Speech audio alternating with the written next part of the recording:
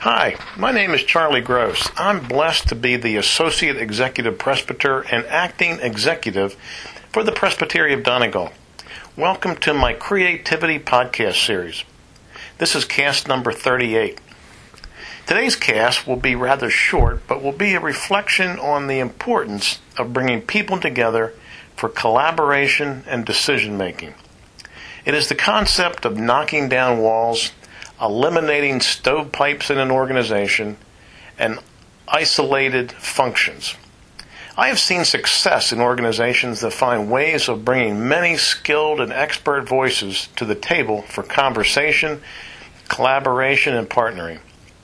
Here are examples of this strategy in the Presbytery of Donegal. In the summer of 2005, my boss, the executive presbyter, asked me to take charge of the budgeting process. In previous years, the executive would gather inputs from various committees, work with the bookkeeper, and put together a budget. Well, I changed that. I sent out a letter to all the committee chairs who had budget line items and scheduled a meeting to create a draft budget. We gathered 3 months before the budget was due to be presented and hammered out a good draft budget. We then scheduled another meeting a month later to make the budget go final. Everyone loved this process. All were kept informed. All had a voice and a stake in the outcome.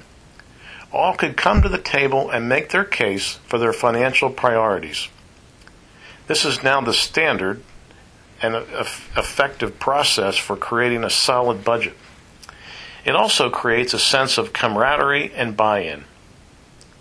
There are 2 recent examples of this strategy.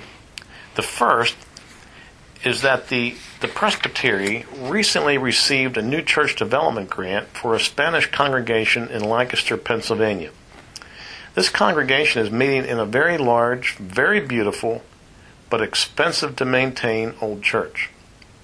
In order to begin our work, I gathered members of many Presbytery committees to give their concerns and inputs. I hosted a meeting with representatives from Human Resources, Property and Insurance, Finance, New Church Development, Committee on Preparation, members from the Administrative Commission, our business administrator, and the Commission lay pastor. We brainstormed all of our concerns, placed them on sticky notes, and then put them on a large board. We grouped them according to categories and then spoke about the various issues. By bringing all of these experts together, we built a strong, committed team, put faces with names and voices, and positioned this project for a greater chance of success. Finally, the Presbytery is striving to build relationships with our pastors and congregations to help create healthy congregations. 3 functions that have a primary role in this are the Committee on Ministry, the Vitalization Division, and our Associate for Healthy Congregations. By bringing these 3 areas together in a collaborative, face-to-face meeting, we've been able to develop a number of powerful new processes.